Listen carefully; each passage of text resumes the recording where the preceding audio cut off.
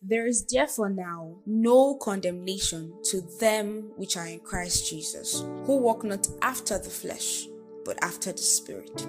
Today's episode is the first episode of the Thin Line series. And the goal of the Thin Line series is very simple: to draw visible boundary lines between the extremities of our day-to-day life. And this particular topic is very important for various reasons. And the first is, so many people do not know where to draw the line between condemnation and conviction. And don't worry, you're not alone. We have all been on this boat. We have all traveled this path. We have all walked down this same road. And so today's episode will be liberating, it will be eye-opening, and Jesus will wrought deliverance by it. Hi, my name is Oma, and you are now listening to the Rest Podcast. The goal of this podcast is to bring you to a place of rest, away from every single thing the enemy dares to stage against our peace. If this is your first time listening, I just want to say you're welcome. And yes, I'm sending you the warmest virtual hugs on the internet space. Everybody agrees that Oma gives the warmest virtual hugs. So yeah, I'm sending you all of that with extra sprinkles of love and light. Without further ado, let us dive into this episode. So what is condemnation and what is conviction? Before I even define it, I'm sure that condemnation is something that we have all too often experienced, felt, and been under the weight of. A paraphrased definition of condemnation, according to Merriam-Webster Dictionary, is to declare something to be wrong or evil, especially after weighing evidence. While for conviction, there are two definitions. The first is the act or process of finding a person guilty, especially after going through court processes and finding enough evidence against that person. And the second definition is that conviction is the process of helping someone see that they are wrong in a certain place, or compelling them to see how they are wrong about something. So that's how you convict a person that, oh, this thing you did is wrong, or this thing you did is terrible. Now, a lot of times, many people, like I said earlier, are not able to tell the difference between condemnation and conviction, especially as Christians, especially as people who are blood-bought, especially as people who Christ paid the price for. Now, I'm going to tell you of my own personal experiences with condemnation, because condemnation is something I've seriously struggled with, till the extent that I actually believe that a spirit of condemnation may have actually been helping me run the condemnation process, because it was automatic. Every single time I did something wrong, my first response was to sink into guilt and condemnation over conviction. And a lot of times, I used to actually think that, oh, this is the Holy Spirit. The things I did are wrong. He's beating me down for doing the wrong thing. How can I say this thing? How dare I say something like this? Am I stupid? Am I foolish? Can I not think well? Can I not think straight? And usually, condemnation is a product of a religious spirit that holds you up to a very high standard that God will not give you. But before we get there, on today's episode, I'm just going to telling you what is the difference between condemnation and conviction. An example I would like to use from scripture is the story of Peter and the story of Judas. These are like perfect examples of what happens with condemnation and what happens with conviction. The scripture I read earlier says, there is therefore now no condemnation for those who are in Christ Jesus, who walk not after the flesh, but after the Spirit. So you can see that the basis for a life of no condemnation is conditional, because it is hinged on how much you walk after the Spirit. I've come to find out that a lot of times, the reason the enemy can condemn us in the first place is because he has a reason. For instance, I was telling my friend earlier before I recorded this episode, if the enemy comes in my mind and he's like, oh, you are such a terrible person, you killed 5 people, I'm just going to be like, what's wrong with you? Do you need laying on of hands? Because scripture says that we'll cast out devils. Maybe we need to cast out devils out of the devil himself. You get? So if he comes to me with that, you know that it will not hold water. It's not even something I'm going to worry about or be concerned like, did I truly kill 5 people? I've not killed 5 people. I've not killed 1 person. I've not killed anybody at all my whole life. So he cannot bring that up as an accusation, because that sin is not something I committed. So you would see that the reason for condemnation a lot of times is sin, is that there is actually the presence of sin in your life. So that when that scripture says, there is therefore now no condemnation for those who are in Christ Jesus, who walk not after the flesh but after the Spirit, you see that scripture is written in the light of the fact that a believer should walk after the Spirit at all times. Because if you walk after the Spirit, you will not gratify the desires of the flesh. And if you don't gratify the desires of the flesh, which is giving into sin, the enemy will not have a hold on you. He will not have a reason. He will not have a place to hold on to when he comes to accuse you. Because one of the things that makes condemnation very agreeable is that the enemy does not accuse you of something that you did not do. He actually accuses you of something that you do, so that you will accept it and so that you feel like this justifies the reason for condemnation.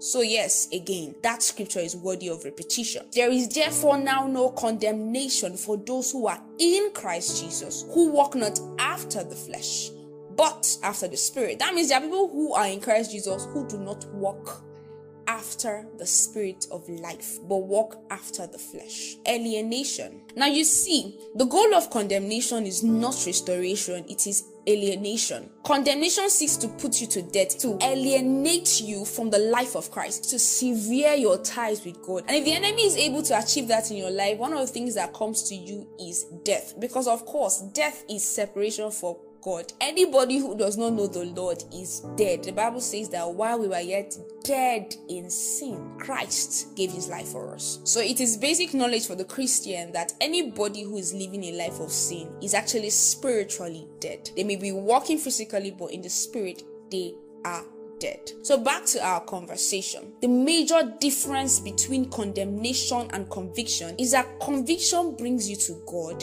while condemnation separates you from God. So whenever you do something wrong, one of the ways to actually measure your spiritual maturity as you grow is how you respond to being convicted about sin. Is your response to finding out that what you did is terrible, running away from God or running to God? It will help you to know the depths of your knowledge about God and how you perceive the fatherhood of God and the faithfulness of God to forgive sin. Yes, I said the faithfulness of God, because one of the things we don't see about condemnation is that condemnation actually works through unbelief. It tells you, your case is too bad, you're too far gone, you cannot be redeemed. There's someone listening to me right now. What the enemy keeps whispering in your ear is, nobody knows how bad what you've done is. That's why they are telling you that God can forgive you. Well, I'm telling you that if you've been believing those voices for so long, what you have been doing is to cast a vote of no confidence in the blood of Jesus, to cast a vote of no confidence in the sacrifice that Jesus made on that cross. Is to say, well, I think that the blood of Jesus can wash away every sin except mine. And do you see how ridiculous that sounds? Yes, that is because it is a lie of the enemy. And the way he works it, he will make you believe it. But I want to tell you that there is no sin that when confessed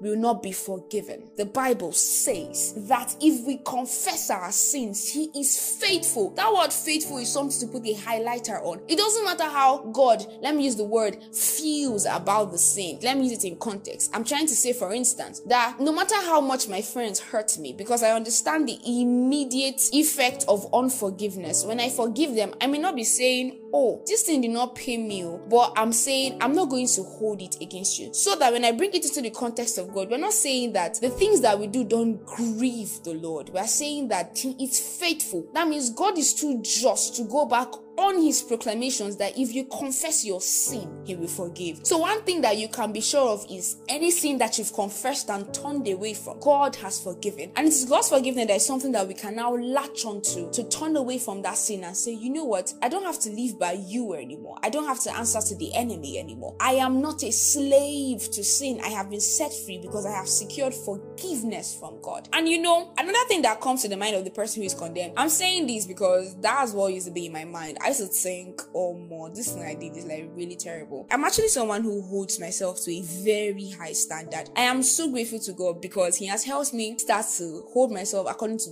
his standard and not to a high standard. This is a very important point. You may not even realize that the standards that you're holding yourself accountable to was not given to you by God. It is being sponsored by a religious spirit.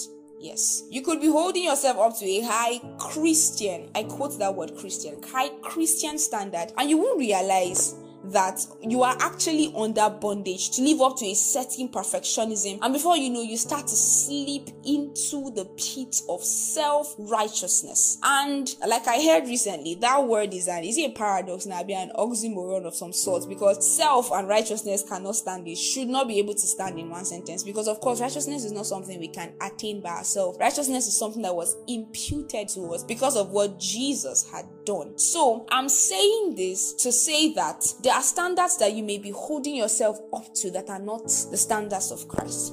Let me give you an example. When I turned 19, I remember I was suffering birthday depression, and I was with a particular friend of mine, and when I went to get shawarma with him for my birthday, I started to rant about the many great things I thought I have not achieved, the things I need to do for Jesus, the things I've not done, and how much of a failure I feel like. At that point in my life, I was heavily under the spirit of condemnation. I was constantly being condemned. Like, I would never see anything good that I'm doing. It doesn't matter how much I put in my effort. At the end of the day, when the results come out, I always think it would have been better. I didn't do good enough. So I beat myself up. That was a spirit of condemnation. And there are many of you listening to me right now that don't even realize that what you think is high standard is just a religious spirit. So when I sat down with my friends to have that conversation, one of the questions he asked me that threw me off balance was, by whose standard are you measuring all of this? What did God say about this? And that reminds me of what God asked Adam in the Garden of Eden. He says, who told you that you were naked? Who told you you're not doing enough?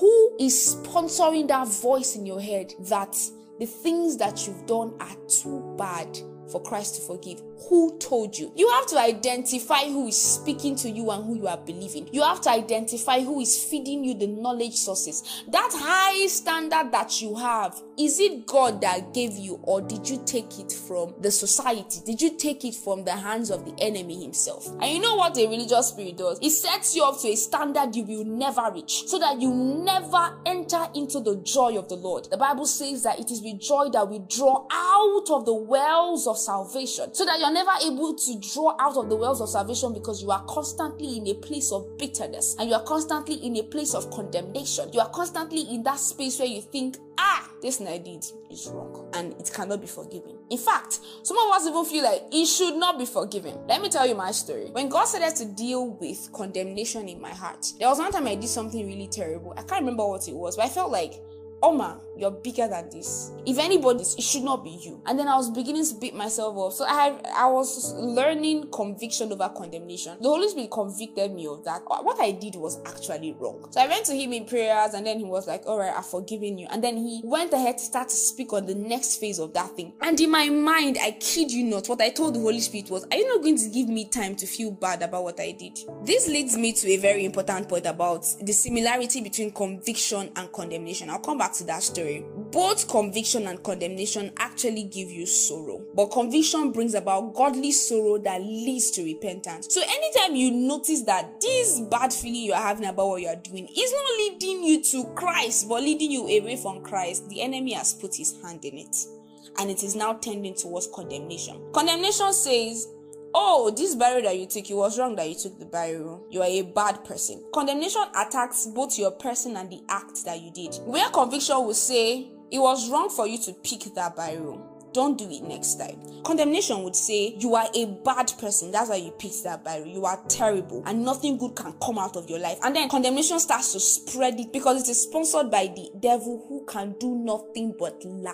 But you see, conviction is a power of the Holy Ghost. Conviction is a function of the Holy Spirit. John chapter 16 verse 8 says, when he comes, he will convict the world of guilt in regards to sin and righteousness and judgment. The Holy Spirit is the one who runs this conviction program. What I can tell from my own experience is that the Holy Spirit doesn't say to me, Oma, what you did was bad.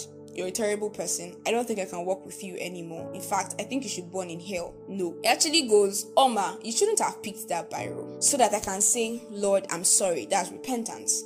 And then he's like, all right, don't worry. Next time, this is what you should do. Conviction will always give you a way out of that falling, of that failing, of that stumbling that happens on your Christian journey. Condemnation closes the door and tells you, there is no way. Condemnation comes with a heavy hand of hopelessness. It tells you there is no way out. Conviction brings hope. It brings light. There will be that sorrow. Don't get me wrong. When you do something wrong, you should feel bad. In fact, it is one of the signs that you are spiritually alive. That when you sin, you realize that what you did was wrong. You feel remorse for it, but you don't stop at remorse. You repent. Condemnation feels more like this pit. It drives you into a pit. Conviction helps you to come out of the pit to live a victorious life. Condemnation tells you that God cannot handle anymore, that God is fed up with you. I actually used to feel like that one time, because you know how that there are those things that you do and you continuously do them. You're like, I will not do it today, and you will do it. The next day you will do it, and then you feel like, you know what,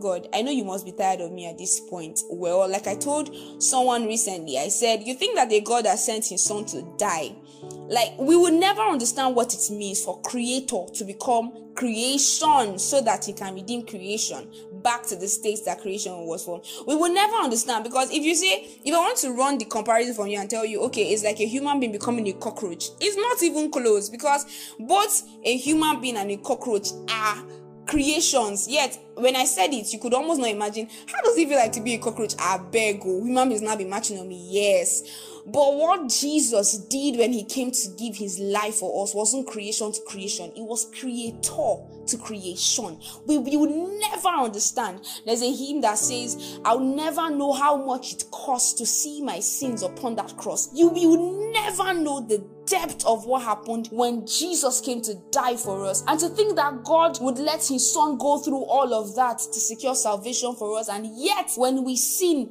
and confess, he will not forgive us, is to believe in a lie.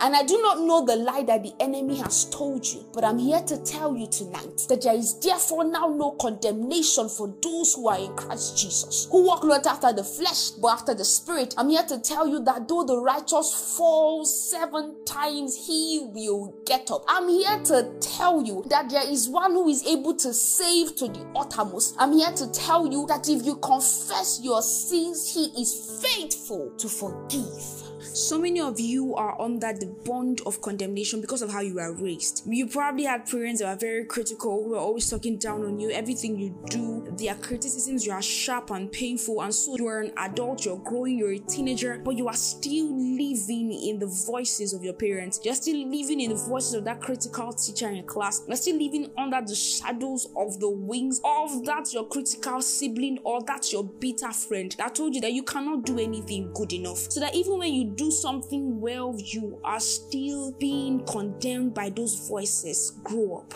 I say grow up with empathy, and I say grow up with a sense of urgency, because you see, God's plan for your life is not that you'll be robbed of the joy of your salvation. There is such a thing as the joy of salvation, and so when the enemy cannot see your salvation, he will make sure to steal that joy, that assurance of your salvation. As I speak to you right now, God will begin to heal your heart. I want you to know that every other voice, every other word, every other thing you've ever heard that was not God is a lie. I know it may be hard for you to believe, but you're doing well. I know it may be hard for you to believe, but the fact that you made a mistake doesn't mean you're a stupid person. It doesn't mean you're a fool. Nobody said you're a fool. Jesus doesn't call you a fool. You are full of the wisdom of the Lord. Yes. And if someone listens to me right now, that sin that you committed, you fell into it by peer pressure. Now, I'm not going to tell you my own personal opinions of what peer pressure is and how much we contribute to peer pressure, because this is not the episode for that. But this particular person I'm speaking of, the voice in your head has been telling you that it's because you don't have a spine, you're weak, you're stupid, you're slow. Anything anybody tells you is what you're going to do. That's why you always fall to this sin. That is the voice of the enemy who wants to keep you bound. You are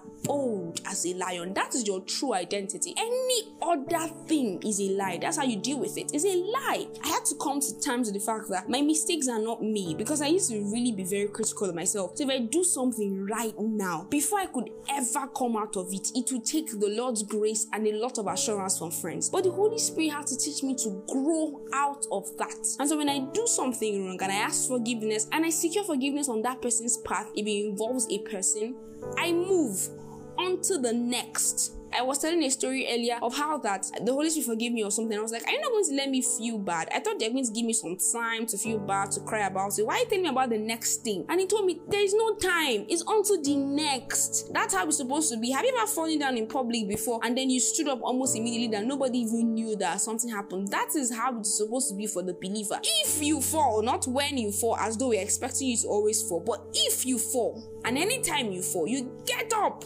and continue moving. That is how we live in victory. We live in victory, victoriously above condemnation. Neither does Jesus condemn you. There's an episode on the podcast on guilt and condemnation, and I advise that you listen to it if you struggle with guilt and condemnation. And I trust the Lord to work a deliverance for you. So don't let condemnation rob you of the joy of the Lord. Don't let condemnation be what you live by. It was for freedom that Christ set us free. The Bible says that the kingdom of God is righteousness, peace, and joy in the Holy Ghost. So anything that looks like the opposite of that is not the kingdom of God. It is the enemy of your soul trying to insist, trying to bully you into a system of government that you have been freed from. Resist the devil and he will flee. Submit to God, resist the devil and he will flee. I don't know who you are listening to me right now who is under a heavy hand of condemnation, but I bring you the word of the Lord. Like he said to the woman who was caught in adultery, neither do I condemn you, but go and sin no more. It doesn't matter how grievous that sin is. It doesn't matter how red that sin is. There is a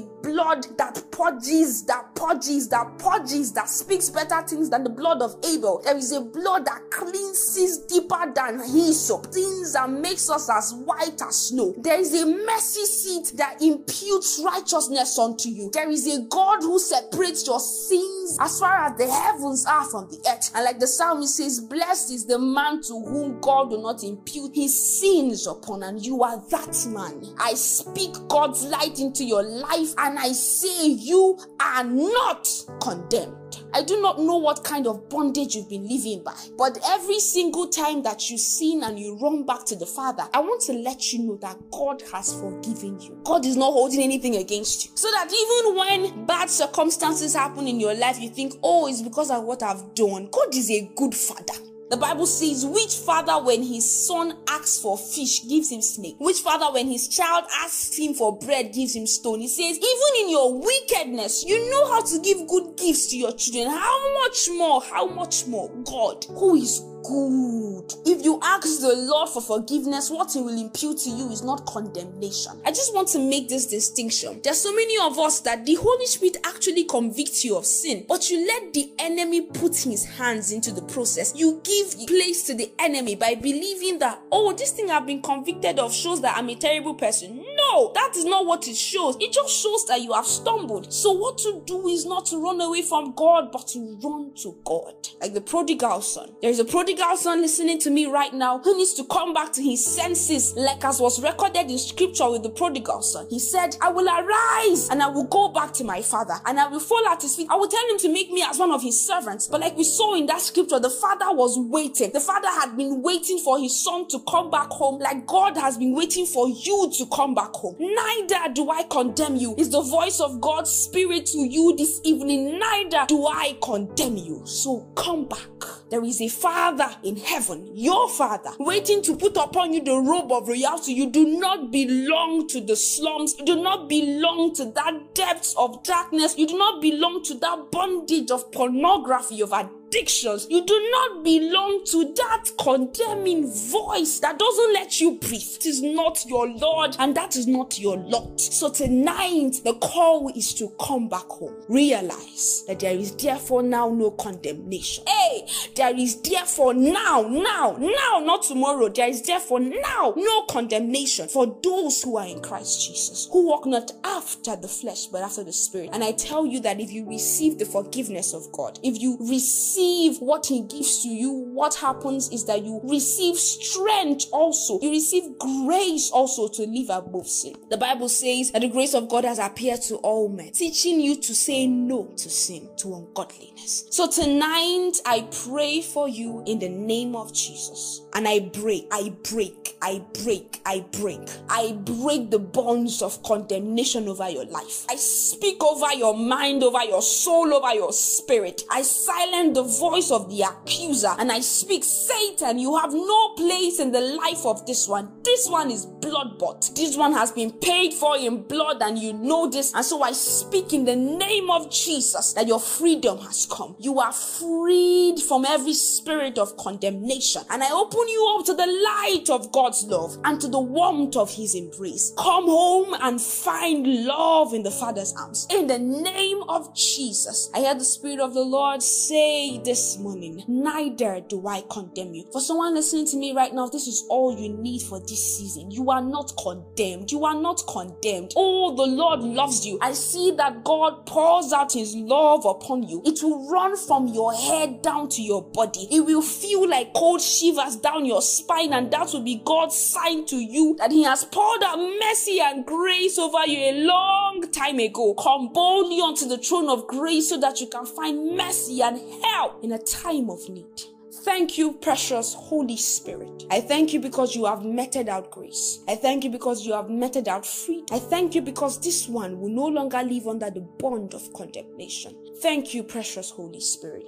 For in Jesus' name we have prayed. I want to let you know, do not give place to the enemy by sin. Yield, surrender your members unto God for righteousness. Don't obey the lust of your flesh. Lean on the Holy Spirit and let him lead you along the path of life. That is how you will stay victorious continuously over the voice of condemnation. Because there is therefore now no condemnation for those who are in Christ Jesus.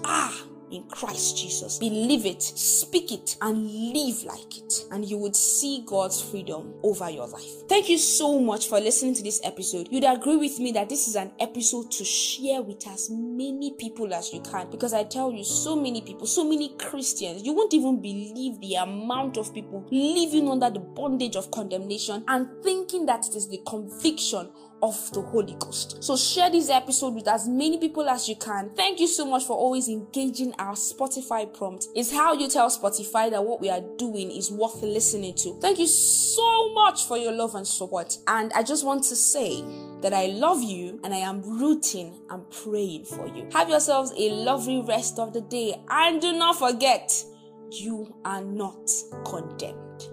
Bye.